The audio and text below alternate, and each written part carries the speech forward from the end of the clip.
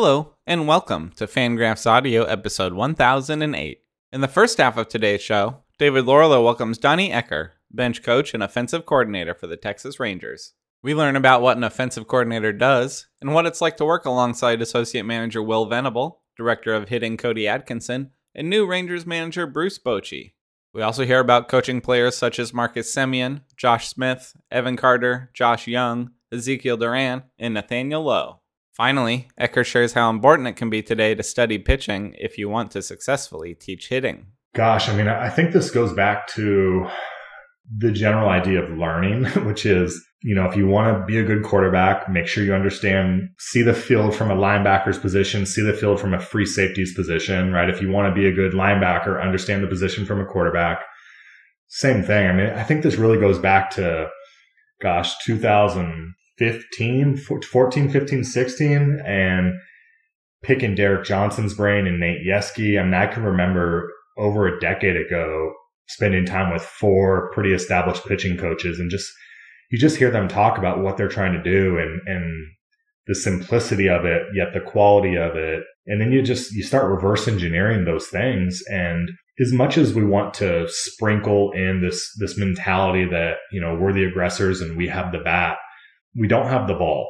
In the second half, David Laurila has the tables turned on him as Ben Clemens interviews him for Fangraphs Backstories. We hear about David's time at the Detroit Institute of Arts, to working in the ticket office at the Boston Ballet, to moderating a Red Sox message board, before getting his foot in the door interviewing baseball players. David also tells us about getting started at Baseball America, before moving to Baseball Prospectus, before ending up at Fangraphs, and his favorite baseball memories, including the first Major League game he got to see, as well as catching a no-hitter with his 5-year-old daughter. Ben also asked David about some of his favorite interviews over the years and how he developed his interview style. So yeah, it's sort of second nature. It's just, hey, let's talk and see what people have to say. Yeah. Whenever I'm asked, how do you get players or managers, whomever, to say so much, my stock answer is I ask them questions that I think they're interested in answering, and stay out of their way. Baseball players love to talk about baseball. It's not complicated. But before we get to these segments, I must issue my weekly reminder to head on over to the Fangraphs.com shop.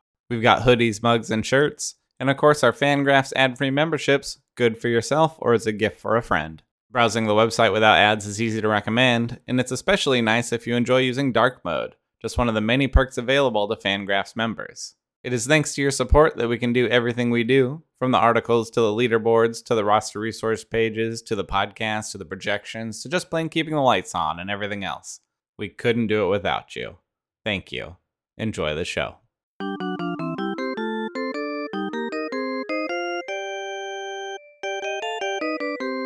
Hey, baseball fans, this is David Laurila. My guest is Donnie Ecker, Texas Rangers bench coach and offensive coordinator. Donnie, thanks for coming on to Fangraphs Audio. Absolutely. Thank you for having me. We spoke this past summer, of course. I interviewed you for print for my Talks Hitting series. And one thing I learned, Donnie, from that conversation is that you are, a workaholic, I guess I would say. So what does a workaholic in your position do during the off season? Man, I want to be careful with that workaholic word. I love what I do, and it really it takes what it takes in terms of being responsible to serve other people. So, that sensitivity to some of those words, but I love what I do. So I'll try to frame it that way. And with that being said, there really isn't an off season at the highest level. So I think if anything, it's a time that we all can go a little bit wider in our scope. And really all that means is let's zoom out a little bit. Let's focus on some of our weaknesses. Let's not lose sight of our strengths, but let's get the body right. Let's reassess and then let's build a plan for wherever each guy is at in their career. So how much of your off season, Donnie, is actually working with players as opposed to sitting down and looking at a lot of data and video to bring to the players in the spring? Sure. Yeah, it's a great question. I live here in Dallas, so we have a handful of guys that have either moved here or chosen to stay here. Those guys are day to day. Everyone has a unique script for what they need, both mentally and physically, to be ready for spring training. So we have some guys that have been at it since October. We have other guys that started in November. Every single player on our 40-man and in our minor league organization, they have a specific offseason plan that they took ownership of and that we supported. So it's no different at the major league level than it is our A-ball guys. So we have boots on the ground here in Dallas where we're, a little bit more focused into some technique stuff. And then we have guys that are working with their hitting coaches all over the world. And who are some of the guys in Dallas that you've been talking to and working with, this offseason?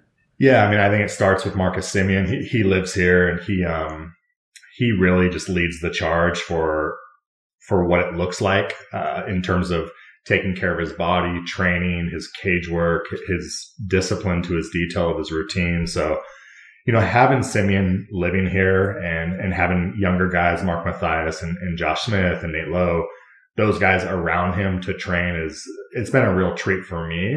Anytime you're building, whether it's just this offensive department or an entire organization, right? And this is no different than Silicon Valley or NBA teams. You're looking for when the team goes from being coach-led to being player-led. And we're starting to get real ownership. And it really starts with those guys like Semien. And how does Marcus Semien think about hitting? Is he a cerebral analytic guy, or is he just sort of a bare bones, hey, I'm a hitter, I hit? Yeah, he's really unique. It's a cliche statement to say he's unique, but here's what I'll say.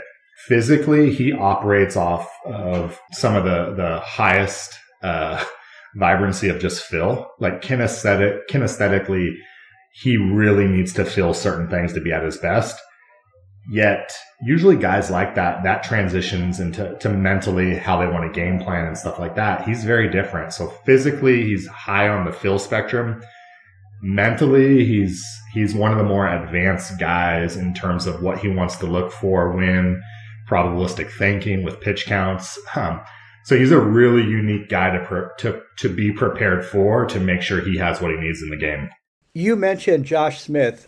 He's a player that I actually don't have a lot of familiarity with. So tell us about Josh Smith.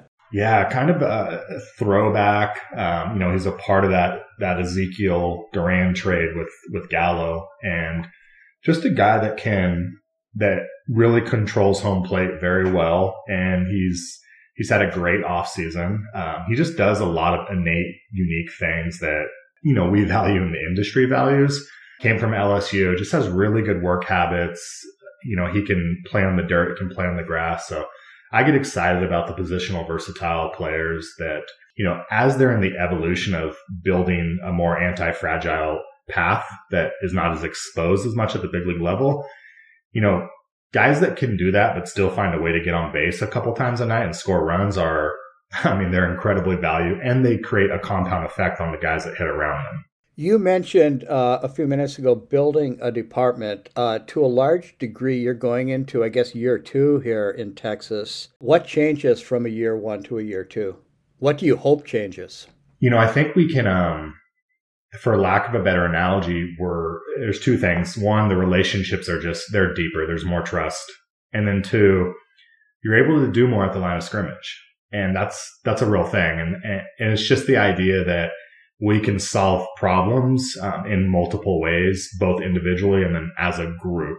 So nothing's more important than that trust relationship vector. And, when you don't have an off season to really connect the way you want last year, you have a limited spring training, no matter how you slice it, when that scoreboard comes on, it's different. And just going through that fire with each other, going through, some more losses than we wanted to, I don't look at that as negative. It was really spearheaded, just like a deep callus for us as we moved into the off season, and really gives us clarity on what we want to build. So look, there's no excuses ever in year 1.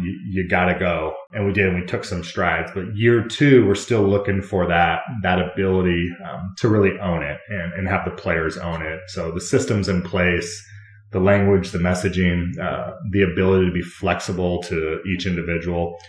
Feel really good about where all the systems are top down. And now it's about really, having players take ownership of that and just making sure that we're doing our best job coaching every single day. The system is the same, Donnie, and a lot, or maybe all of the hitting coaches are the same. Is that true, or have you made any changes in that department? Everything is intact from, we had to replace one hitting coach in Abel. So that's it.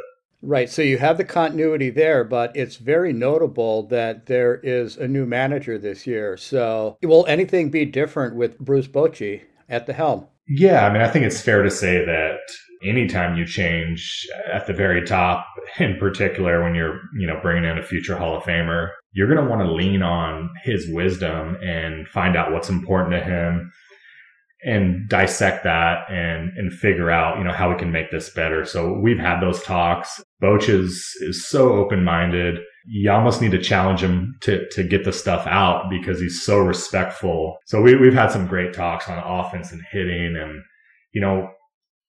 I really try to operate off of like two principles. And one of them is what stood the test of time. And we've had some great conversations on, what's stood the test of time in the last 100 years and how we can connect to our people and our building to get the most out of the offense and the most out of our people. So Bochy, he's been awesome. And what do you think maybe has not stood the test of time? Something that you have learned about hitting that maybe old school hitting coaches haven't had exactly right, I guess I could say? Yeah, gosh, it's a question I get asked all the time. And I stay away from new school, old school. I still am not really sure like we've ever figured out what that means other than we create an unnecessary divide. The thing that I try to be mindful of is the best in the world. They're not philosophically swayed to the extremes. So something comes out, whether it's tech or a way that somebody's thinking about something, and you go all the way to the right or you go all the way to the left. So that's really where our blind spots are at and that we try to avoid and we try to be very neutral on.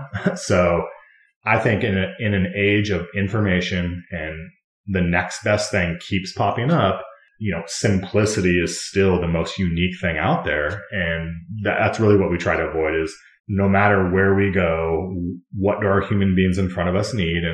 And the second filter of that is, does it show up in the game? So just try to avoid the extremes, focus on what stood the test of time in human beings and make sure that it goes through that last filter, which is, does it show up on the field in production? When we did the interview at Fenway Park last summer, one line that you said that sort of stood out to me is, quote unquote, hitting is the messiest phase of any sport in the world. Can you maybe address that a little bit? Yeah, I mean, we could bring 100 guys in the room and, we ask 100 of them, hey, what makes you a good hitter? And we're probably going to get 90 to 95 different answers. Then you ask them, okay, walk me through your routine. You get 100 guys, you're probably going to get 100 different routines. And then you put a guy in the batter's box and you throw the same pitch to him. 20 inches of vert, 3 inches horizontal. It should feel like it's got carry. It should feel like it has some cut. It's from a 63-inch release height.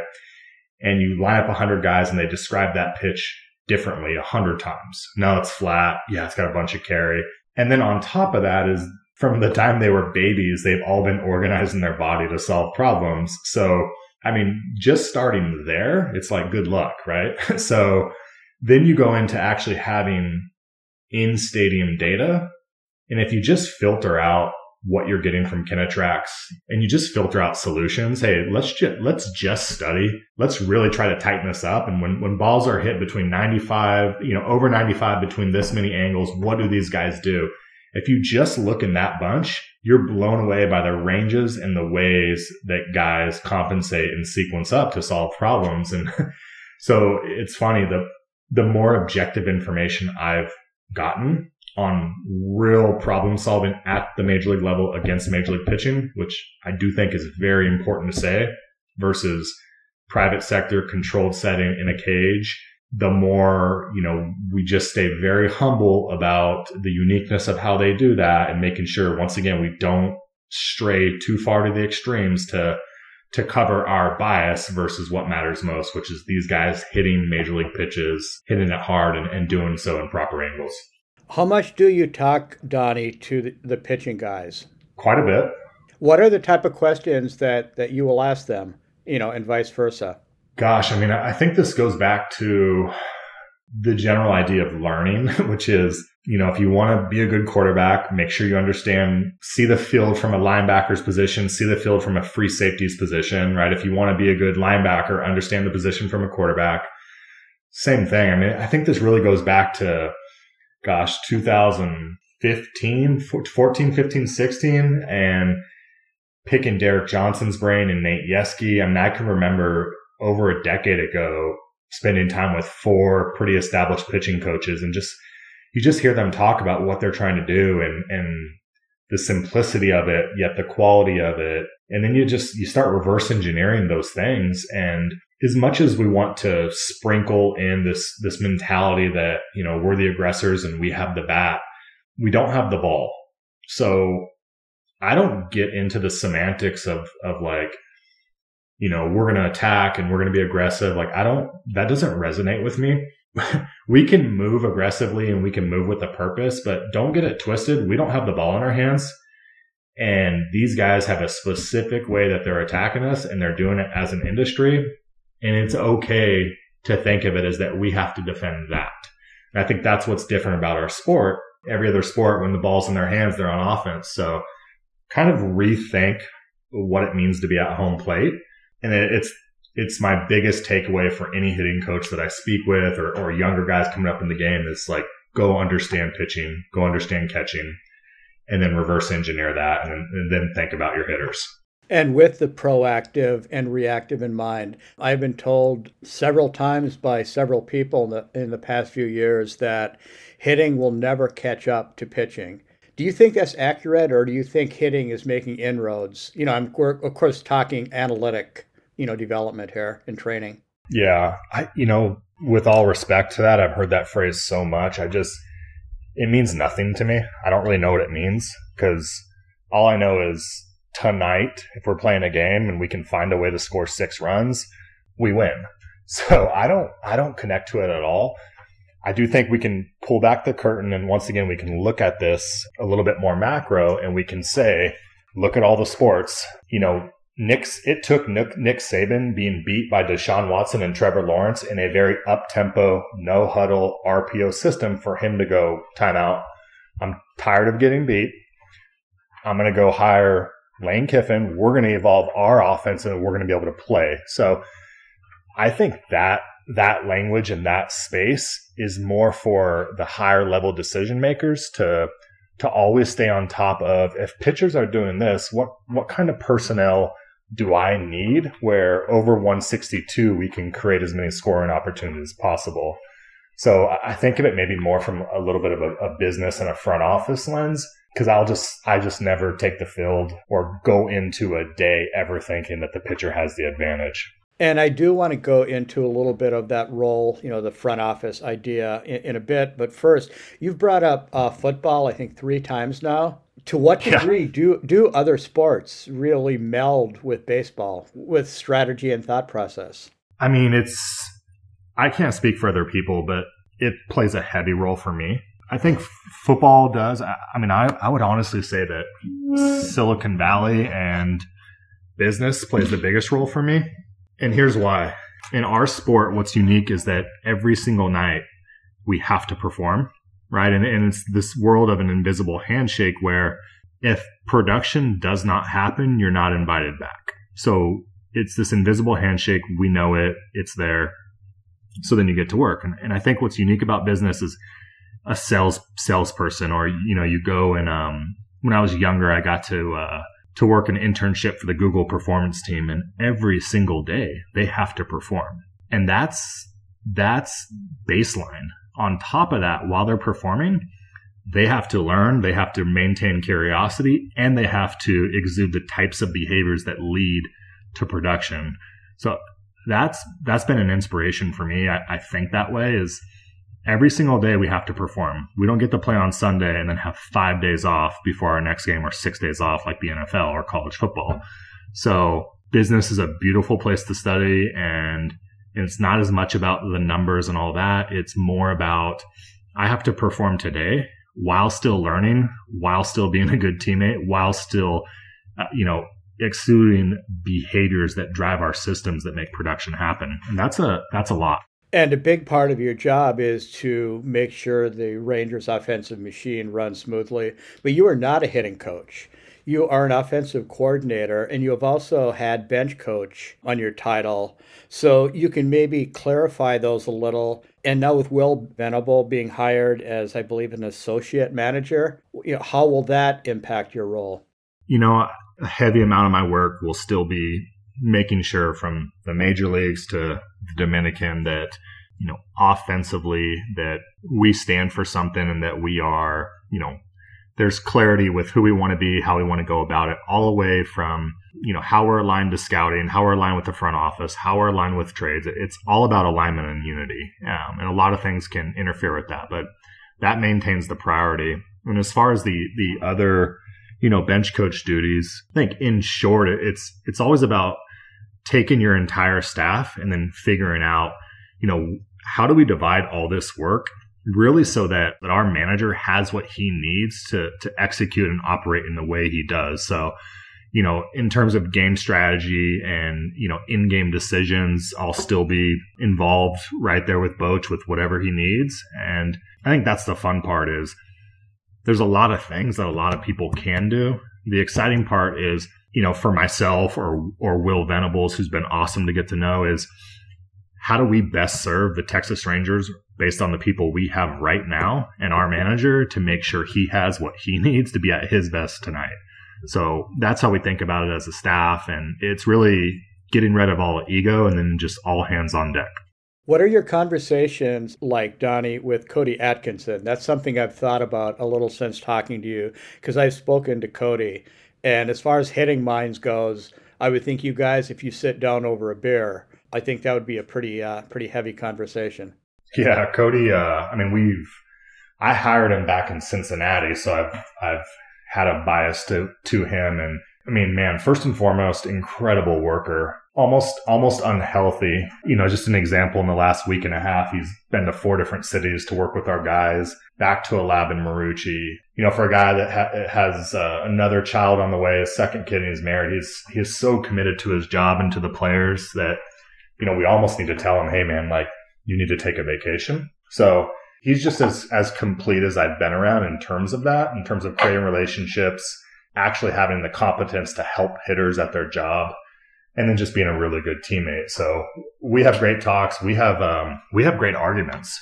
So that's what I appreciate about him is we can disagree in a really healthy way and then kind of bob and weave our way to what we ultimately want to do. And, ultimately with him as the director of hitting and me in this position, we're making a lot of decisions together, and he's great to work with because you can challenge him. And, one thing I think it's like a wish I would have for the entire sporting industry is, people getting comfortable giving feedback and then people, becoming more skillful at receiving feedback. And he's one of my favorite people to give feedback to and get feedback from. And he just has a really good neutral way that he takes feedback and then he goes and then he makes it better. And it's a quality of his that I really appreciate. And I would love to hear an example of something that you and Cody have disagreed with hitting. He would, I wish he was on here right now so he could defend himself, but I will, I guess I'll take my shots. But, a lot of times we shift to our biases, and, I think one really good, healthy argument is on what are we going to do in the Dominican versus what are we going to do in A-ball. And, we were going back and forth, and this is in terms of system wide. How do we take guys from each level? And, he had a couple years head start here than I did. So I came in year one. I was a little bit more sensitive to let's make sure we crawl and that we're compliant down below. And strategically, there's some certain game planning things that we wanted to do, which we're sensitive towards because it's the right balance of, protecting value creation while still trying to figure these guys out and give them some free rein. So I wanted to go a little bit more compliant. He wanted to push the gas pedal. Ultimately, we went his way, and he was right. He knew these guys were ready for a little bit more than what I was ready to do. And it ended up being a really good debate where we brought in several people in the hitting department. I think I got outvoted like 7-1. So it was like an easy, I had no say so after that, which we really value in our hitting department. It's really fun. But yeah, we went back and forth on that. And I just said, okay, but if we're walking 3% down there, it's your ass, and he's like, don't worry, like trust this group. And he ended up being right. So most of the time he's right. Yeah. 7-1 is pretty bad odds against you. Yeah. They that was good though. They were comfortable telling me like, you're off on this one, dude. And what about at the big league level, Donnie? Have there been any times where Tim Hires has looked at you and said, you're nuts. That's not how we should be doing this? I don't know if he said it that way, but, Tim's he's so good. Not only has he been there and done that, but he's actually really good at what he does. And I try to be very careful. I have respect for people that have been at these levels a long time. But one thing I just try to be mindful of is I want to be very careful that celebrating longevity is not the same as celebrating somebody that's really good at their job and they impact people. And I've just been in places and watched stuff where, it's cool that you've worked somewhere 16 years. It's cooler to me when I line up a bunch of people and they tell me that how you've helped them in their life. So I think that's what's beautiful about Tim is it's like, man, he's won a World Series. He's been in the playoffs multiple times, 5 years in a row in Boston of a top 3 offense in every category.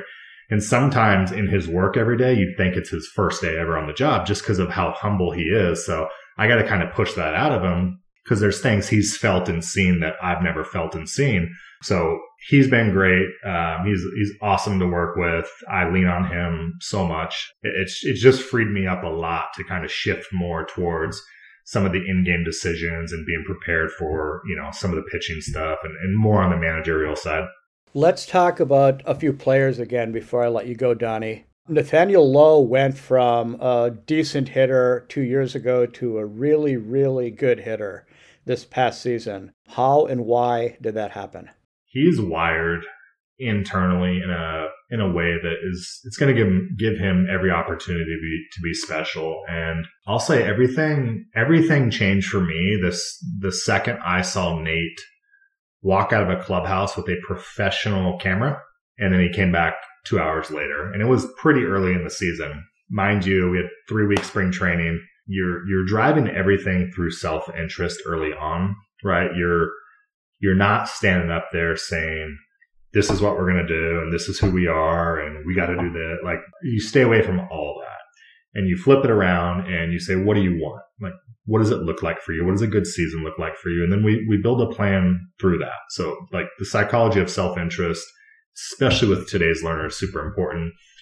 Taking that to even a deeper level, if we thin slice that, not many guys go out and buy a professional camera to go take photos. So the moment I saw that, I almost realized I wasn't coaching him the right way. I wasn't talking to him the right way. And it's really because I just hadn't had the evolved relationship that I needed to be at my best for him. And that word that comes out when I saw that was artistic. And I just started thinking about like, oh my gosh, like he likes to toe tap and leg kick spread out. He is artistic with what he feels based on what the pitcher is doing. And, immediately, and no way, shape or form, I'm saying this is why he got results. Like he got results because of the work he put in. But I think it really helps us environmentally to understand these personality traits and what brings them alive. And every time I talk to Nate, I think about that is he is an artist, and let's make sure that his prep and his game planning and everything kind of is drafted in that same fragrance so that he can be who he is. And that's what I think about with Nate. I've had other players that are a little bit more artistic and a little bit more freelance.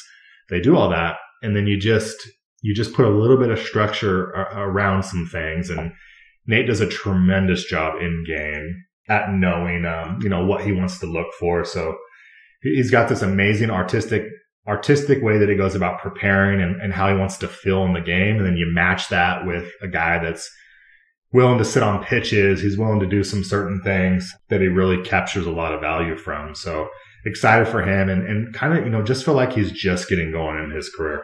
On the subject of guys who are just getting going in their career, you mentioned Ezekiel Duran earlier. What makes him tick? Fearless. And I should shift that word a little bit. I mean, everybody has some element of fear, but where that shows up in a high performance culture is this kid is so comfortable being himself. And I'll give you a short story of how I know it's real. On his major league debut, he came into the cage. He had his AirPods in with his Latin music. And before he ever came up, right, we have systems, once again, systems in place for how we communicate with all of our hitters, all the way down from what do they like to wear in the cage? Are they a headphone in, headphone out guy? What kind of music do they like? I mean, we really want to know every single detail about these guys. And a part of that is, so when a guy does come up, is the environment changing him or is he being true to who he is? It was such a unique thing that this kid on day one in a cage with Marcus Semien and Corey Seager and Brad Miller and Mitch Garver and Nate Lowe, he came in and he owned his preparation. He owned his routine and he did it in the way he wanted to do it. And from there, it's just hard to not really pause and just appreciate the ownership of that. So that sums it all up for me. It's one of the greatest superpowers I think that we can give these athletes is, can they go into the noisiest, complex, messy environments and kind of look at themselves and go like, yeah, I know who I am. I'm good. And he can do that. Now, on top of that, he can really impact the baseball. He can play in the grass. He can play in the dirt. He really grew last year and he's having a great off season and just looking forward to watching him continue to grow. Josh Jung is a hitting nerd. True or false? Special. Yes, true. Yeah. What makes him such a hitting nerd? What do you and Josh Jung talk about? Gosh, Josh drives that bus because you will bore him if you just stick to standard stuff. So, a lot of Josh is right now actually, in Baton Rouge at the Marucci lab, just trying to, do a little test and see where he's at here in the middle of January. Josh is, everybody that meets him kind of knows this, but he's really a throwback. He kind of reminds me of how people talk about Peyton Manning and some of those quarterbacks that are just, they're in it, man. They love it. For example, every morning Josh wakes up and into his Slack channel is a major league pitcher that has a game plan attached to it every single day for the entire offseason. And it's a little bit of an exercise that we do with him in particular, but he's recreating what it feels like to prepare that day, all the way from how would I train? What fills do I need? If we're facing Valdez, we're facing Cole, what angles do I want to set up? Where are my eyes? What's the discipline of my eyes that day? And then just what are those in-game adjustments for me? And that's something he's like enthusiastically attacking. And you just know, like when guys want that type of preparation, it's you're going to bet on those guys every single time. I would like to ask you about one more player, Donnie, and then sort of a bonus question at the end. Evan Carter, a lot of publications have as the top position player prospect in the org. What can you tell me about Evan Carter? To be a really, really good player. There's just not much to not like. And I'm still, building a relationship with him. And, I have never been in a dugout with him. And I'm looking forward to those moments where we get to continue to grow. But a very direct and convicted personality. He knows what he wants to do. He knows how he wants to do it. Once again, we go back to that word ownership. He knows what's valued of him and he owns it. The tools, everybody knows about all that, what kind of player he can be in center field, what he can do at the plate. He's just got a great personality to match that I think it's going to really allow him to be a very consistent major league performer someday.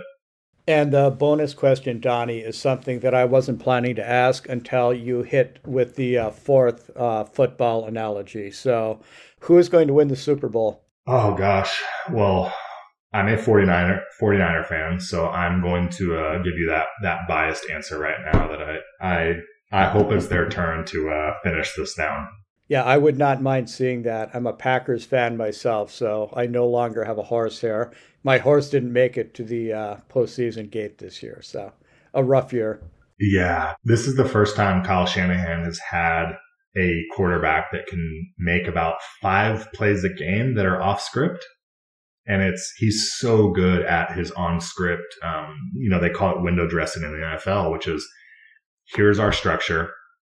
We're going to run out of this personnel group 95% of the time. it's basically like the equivalent of like we have 10 plays, but we have over 100 ways that we window dress it with motions and shifts.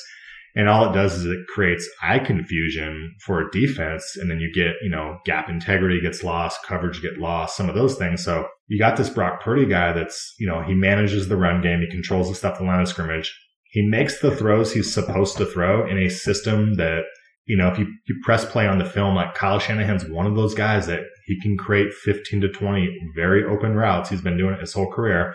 And then that thing that Brock brings is he can get them out of, the blitz pickup or the line doesn't cover something. Brock can slide. He can buy some time. He can do all that.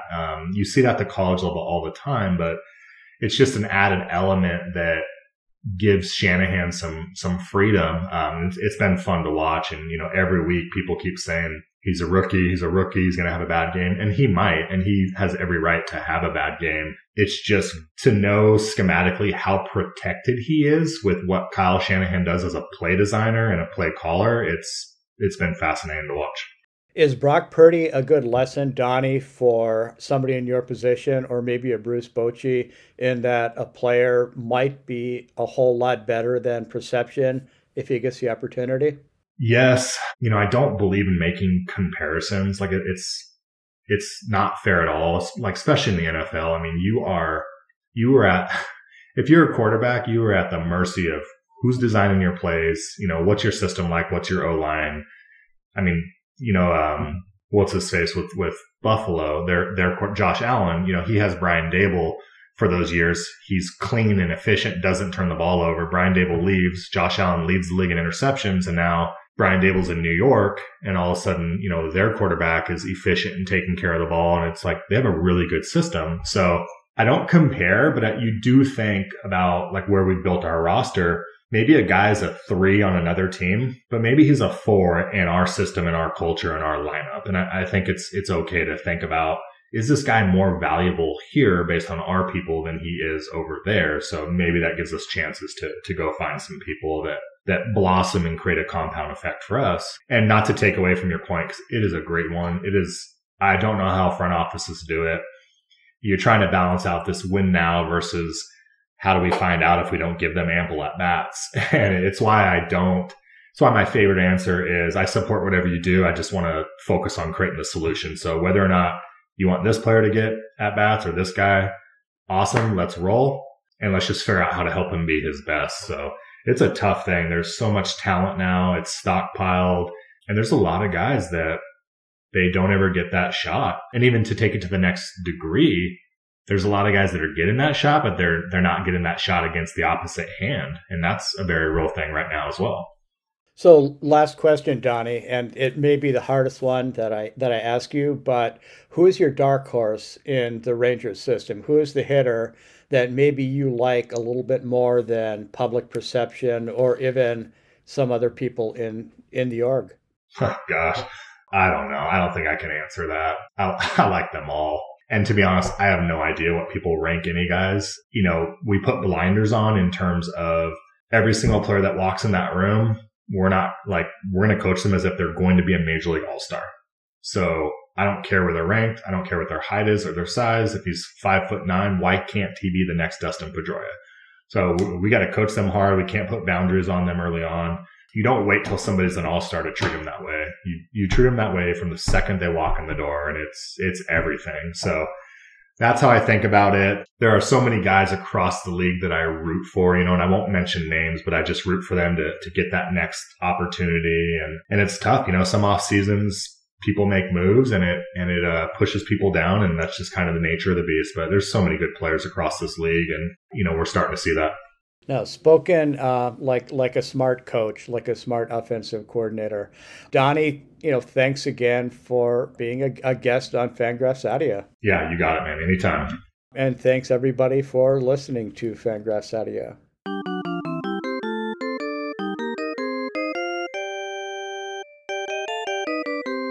Hello, and welcome to another segment of Fangraphs Backstories, where I talk to Fangraphs writers about A, how they got their start at Fangraphs, and B, their favorite baseball memory. Today's segment is with David Laurila. Hey, David, how's it going? Hey, Ben, it is doing well. I'm realizing here when you asked me about doing this is that aren't we all supposed to say, hey, we don't like to look forward. We like to stay where our feet are or look forward or something?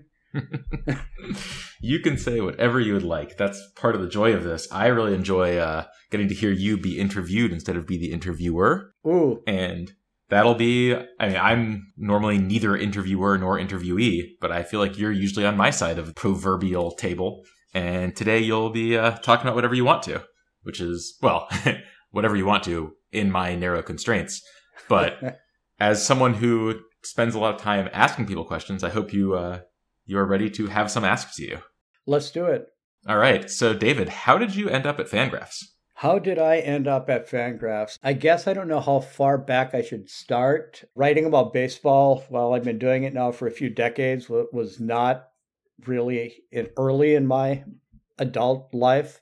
I worked at the Detroit Institute of Arts for a while. I ended up moving to Boston and stayed in the art stuff, like working the ticket office at the Boston Ballet. There are jobs here and there. Ended up working in biotech and data management for years. But during, some of the, art stuff and, ballet stuff, I started writing, really moderating a Red Sox message board.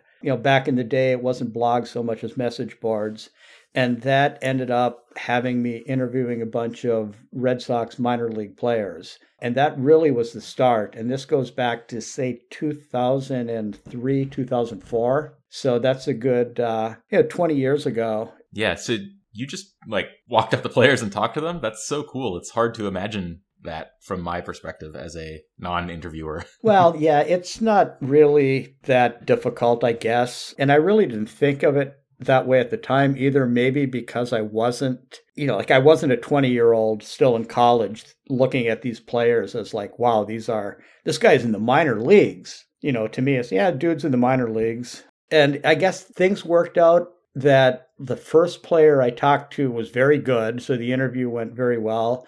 A long forgotten draft pick who never made the major leagues named Bo Vaughn. He was actually drafted one round before Jonathan Papelbon. So close to being Mo Vaughn, huh? It's very close. Bo Vaughn was, if people want to look up Bo Vaughn, I think one of the things that they will find is him doing the rain delay tarp slide in his skivvies, which you maybe don't necessarily want to see that, but that's the type of guy Bo Vaughn was.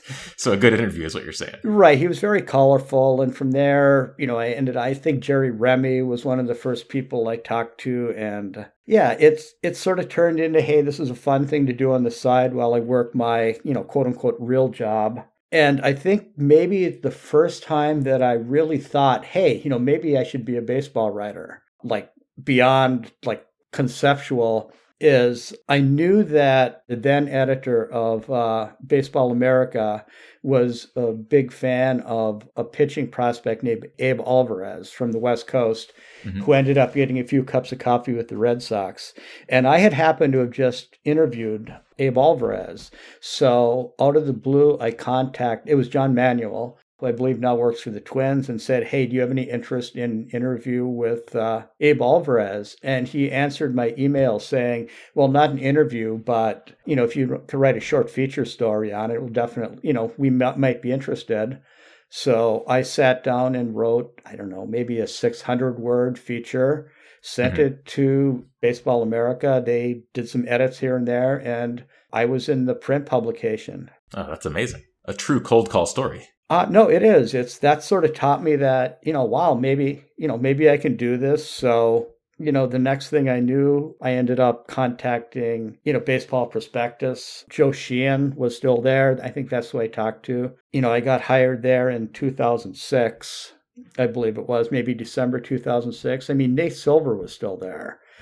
Christina Carl was there. We're talking way back, yeah. We're talking way back. And just contributing a lot of interviews there. I ended up contributing to a bunch of other places over the subsequent years, like, Baseball Digest, the Lindy's Annual, which I still periodically contribute to, publication here named Boston Baseball. I think Scout.com had a magazine. Red Sox Magazine, the official Red Sox publication I would write for. So just, here and there, I would contribute stuff. And then I have not heard the interview you did with Jay for this series yet, but I'm sure that because he and I were at BP together, I'm sure he talked about that. Yeah, and you guys getting your BBWA cards together as well. Which was huge. I should actually do a shout out here. I'm glad you mentioned that, Ben.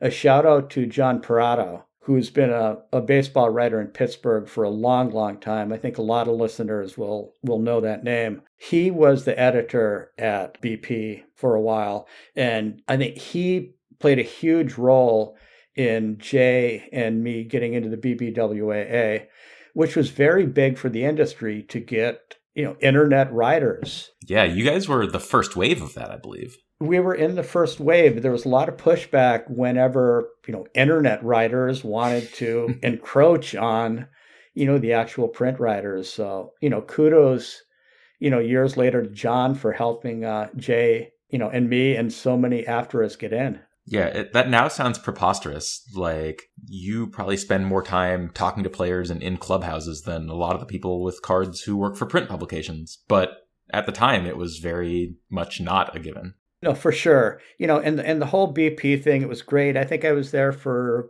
4.5 years. I actually should have looked this up. But I think it was December 2006 into early 2011.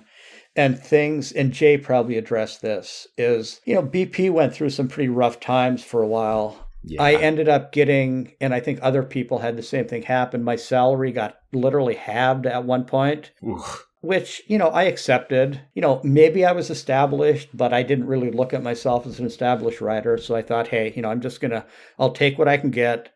And I kept plugging along. And maybe some months after the salary thing, I was actually in the visiting dugout at Fenway Park before a game, just about to walk back into the clubhouse. I have no recollection of what team was there, who I was going to talk to, but I got a phone call, not from John Parado, but one of the people running BP at the time, and said, "Hey, can you talk?"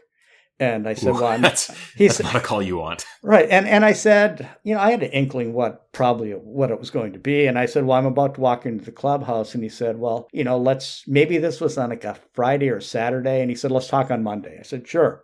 So I had a few days hanging over my head where I thought, well, okay, I'm probably not going to be working in a few days. Yeah. And I recall that I think they gave me like a month or something, to keep working, which I did. I was happy to do that. But I contacted, Dave Cameron at Fangraphs. I had become a fan at that point. And he said, "We'd love to have you." So if I am remembering correctly, my last BP interview I did I know it was with Kevin Youkilis, but I believe it went up on the same day, or maybe a day after or before my first Fangraphs interview, which was with Felix Hernandez. Ooh, that is a good double right there. You got I guess that was latter career Kevin Youkilis at this point. And I'm sure he was very interesting to talk to. And then the great pitcher of that generation of pitchers, really. No, for sure. I think I made it a point to try to do some, more notable people, as my, outro and intro with these. Yeah, that makes sense. I don't know who I first interviewed for BP back in 2006. It might have been Craig Breslow. I think Bill James was pretty early in that. Ooh, another good one. Yeah. I do know that at BP, some of the early ones were, I think, Chris Sale in his rookie year. Ooh. I think Mariano Rivera, was fairly early. Wow. I have some recollection. I should really look back at this. I think the first time I talked to Bob Melvin was maybe within the first year at BP. So this is, 2007. He was managing the A's. And why I remember that was, I think I asked him for like snapshot scouting reports on like 5 or 6 pitchers on the team. And Bob was very forthcoming and gave me some great material. And he came up to me maybe some months later, a year later, and said, "Hey, I kind of got called on the carpet for that, as I shouldn't talk so forthcoming that way." I mean, that's what you love as an interviewer. This is maybe getting far afield, but you have the coolest, group of interviews. When it doesn't start with Mariano Rivera, it's pretty good. But also Chris Sale as a rookie, they just seem to keep coming. And a little bit of behind the scenes here. We're recording this in advance, but you just talked to Andrew Miller and Spencer Strider at the same time, which is, it's kind of indescribably cool. They both seem awesome. And not only did you get to interview them, but have them talk to each other with you there. Just very cool. I am consistently in awe of, like you said, maybe it's not that hard, but it seems very hard from the outside. And your ability to just consistently pull these down is over the years too. It's so cool. I was looking as we were speaking here at the blog roll at Fangraphs, and you have published a whopping 1,699 articles. Maybe that's even a little, you just hit 1,700 in the most recent update. And that's amazing. No, that's a lot. And I don't know how many I had at BP, maybe 500. I did hundreds and hundreds back at the Red Sox blog. So yeah, it's sort of second nature. It's just, hey, let's talk and see what people have to say. Yeah. Whenever I'm asked, how do you get players or managers, whomever, to say so much? My stock answer is I ask them questions that I think they're interested in answering and stay out of their way. Baseball players love to talk about baseball. It's not complicated. I think the hardest job in the world for me would be to be a sideline reporter and have to walk up to somebody after a game and say, so, how did it feel to fumble, on that big third down play in the fourth quarter? It's just, they're pointless questions. Yeah. Getting to ask questions about their craft seems way better. That's the way I look at it. Yes, for certain. All right. So from a luminary with a lot of baseball memories like this, I want to ask you a question that is the real reason I did this whole series, which is, what is your favorite baseball memory? And this can be anything from whenever you want. Jay spent some time talking about watching a Nolan Ryan no-hitter on TV when he was a kid. Alex Eisert gave me 3 different ones, but pretty much like games he attended. He attended the Johan Santana no-hitter and a World Series clinching game. He's got a bunch of good ones. He grew up in New York City and had a great time for baseball. But how about you? What is your favorite baseball memory, the one that sticks out to you? Yeah, before I get to what was probably my favorite, one of my, runner-ups would be a no-hitter. I was at the Derek Lowe no-hitter at Fenway Park in 2002. And the reason that's memorable isn't so much that it was a no-hitter, but that my daughter, who's now out of grad school, was at the game with me, and she was 5 years old. And she had been to games each year that she was alive. She's a October baby, so her first game was the next summer, maybe when she was, 8 months old or whatever. And my wife and I would bring her, and we would stay a few innings, and then we would leave. But we wanted her to go to a game each, every year of her life, if it was going to work out that way. Well, it turns out that with the Lowe no-hitter game, which I believe was in April, for whatever reason, we couldn't get there on time. I think we arrived in maybe like the 4th inning, which was perfect because we're talking about a 5-year-old at a ballpark. And we start creeping up into the, 6th inning, 7th inning, and she's getting a little restless. And I'm thinking, there's a no-hitter going on here. There's, whatever kind of cotton candy or whatever, we're going to stay here. And she was perceptive enough to really get into the idea, there's something happening here. So she actually did very well in it. And so my daughter got to see a no-hitter, as a 5-year-old, which was cool. So that is very cool. I like the escalating bribery technique as well. I've been to baseball games with friends' kids, and the bribes need to increase pretty quickly as the game goes on to keep them pacified. So yes, and I think this was like a 10-0 game. So had there been as much as one hit, bye. Yeah, I think we'd have been like out of the seats heading down the runway before the next batter was in the box. I guess my biggest highlight has to be my first ever game. And because I grew up hundreds of miles away from the nearest ballpark.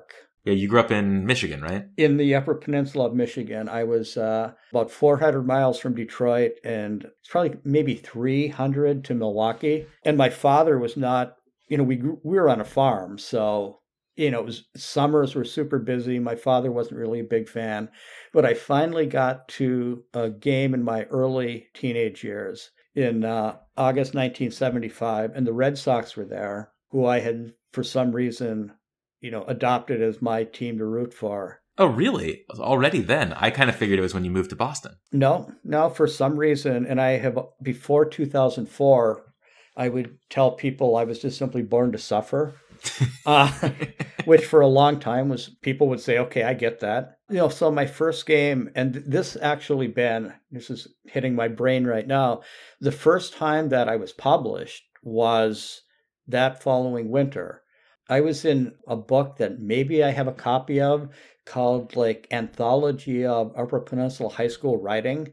Ooh. And it was just like a school essay that I wrote about that game for an assignment. I had no idea until the book came out that, hey, this is going to maybe go into this book. And it was just me talking about the experience of walking into a big league ballpark and, keeping score and, yelling out players' names during the game. So this would have been old Tiger Stadium? No, this was in Milwaukee. It was County Stadium. Oh, right. The Brewers were AL then. Yes, they were. And, I looked periodically at the box score of that game. The Red Sox scored 4 in the 9th to come back to win 5-2. Ooh, good one. I believe it was the immortal Doug Griffin, a weak hitting second baseman, who got a pinch hit winning hit. Probably actually pinch hitting for Denny Doyle, I'm guessing, who passed away very recently. Left-handed hitting second baseman. But it was Fred Lynn's rookie year. He did not play, but Jim Rice was in his rookie year. He was in the lineup. Fisk was there. Yaz was in the lineup. Dwight Evans. And on the other side, George Boomer Scott homered. I recall that was the one thing my father said he wanted to see, is he wanted to see a home run that game. And he got one. Perfect. But the Brewers had a teenage shortstop named Robin Yount played in that game. And most notably, they had an end-of-career DH named Henry Aaron. Ooh. So it's just looking back, it's just like, wow.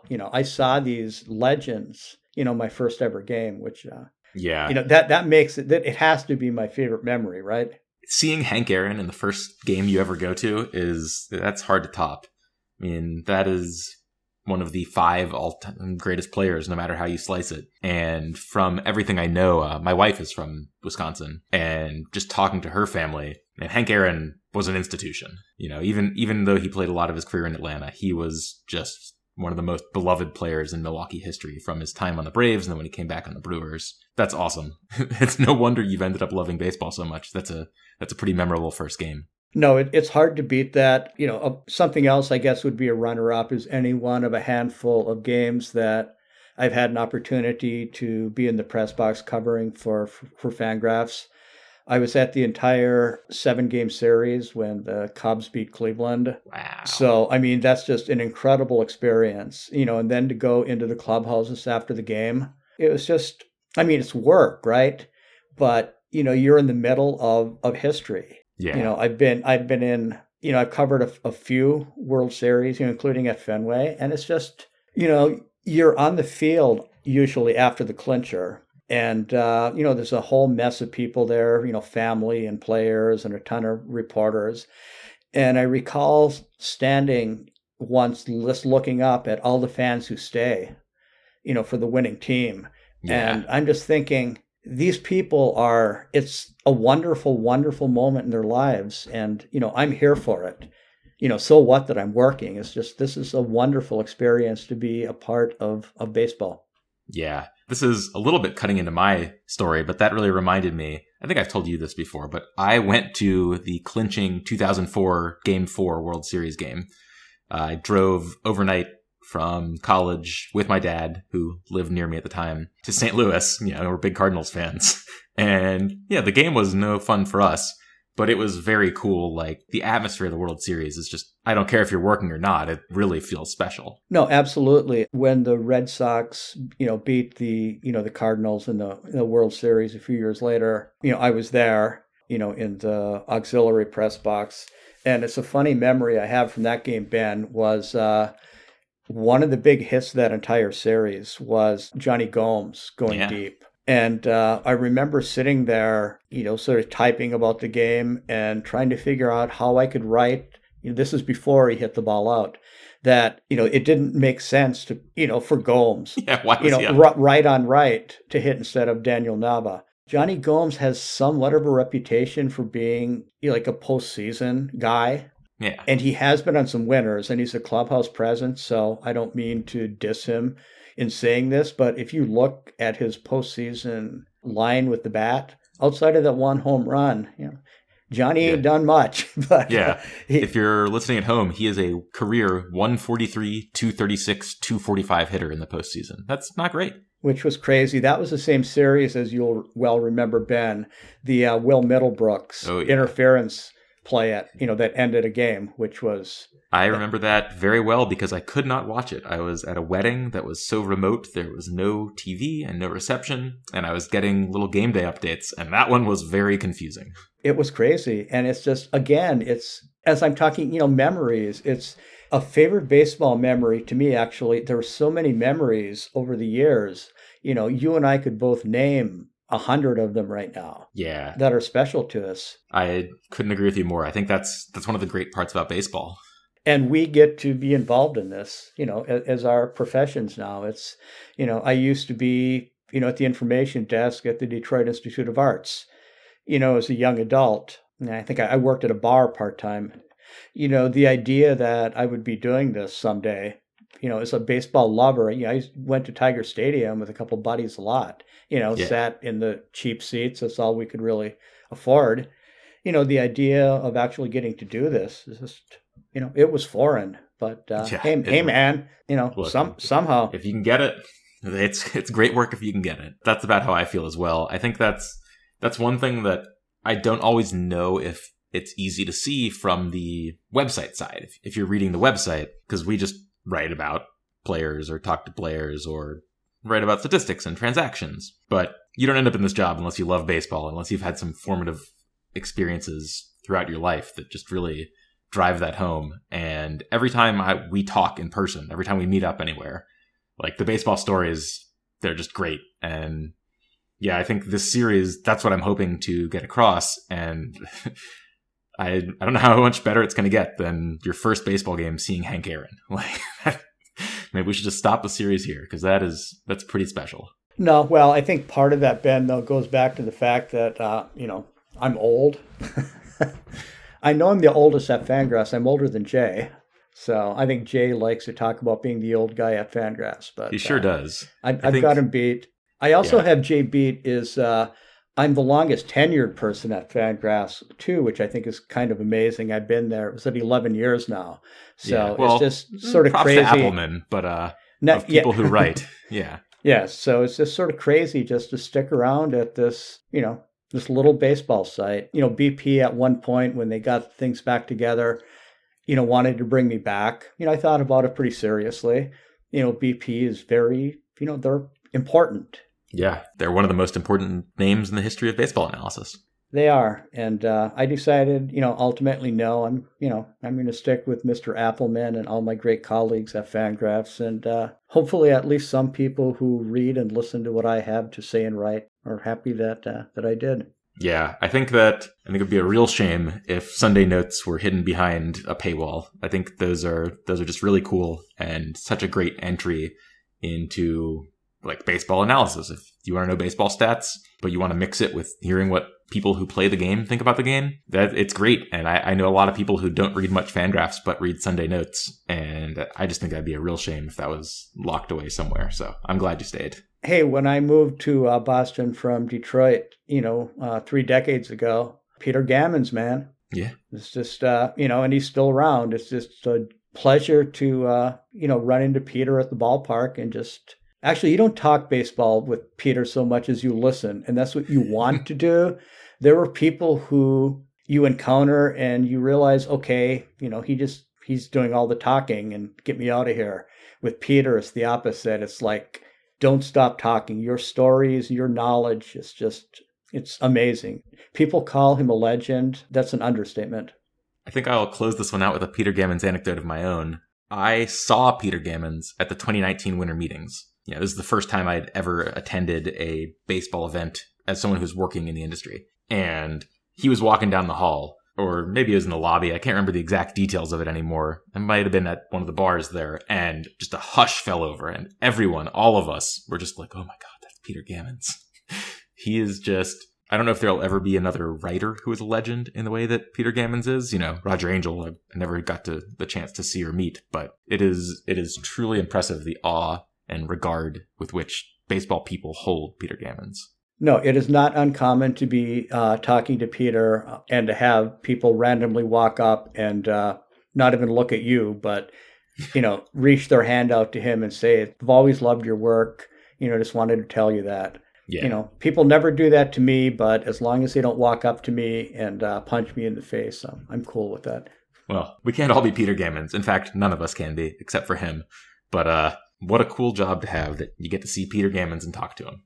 Well, David, thank you so much for doing this. It's been a real pleasure talking to you about both how you got here and your favorite baseball memories. I'm sure that you and I could do this for hours more, but in the service of keeping it to a reasonably length segment, I think I'm going to call it here. Again, thanks so much for coming on and doing this. No, it was fun, Ben.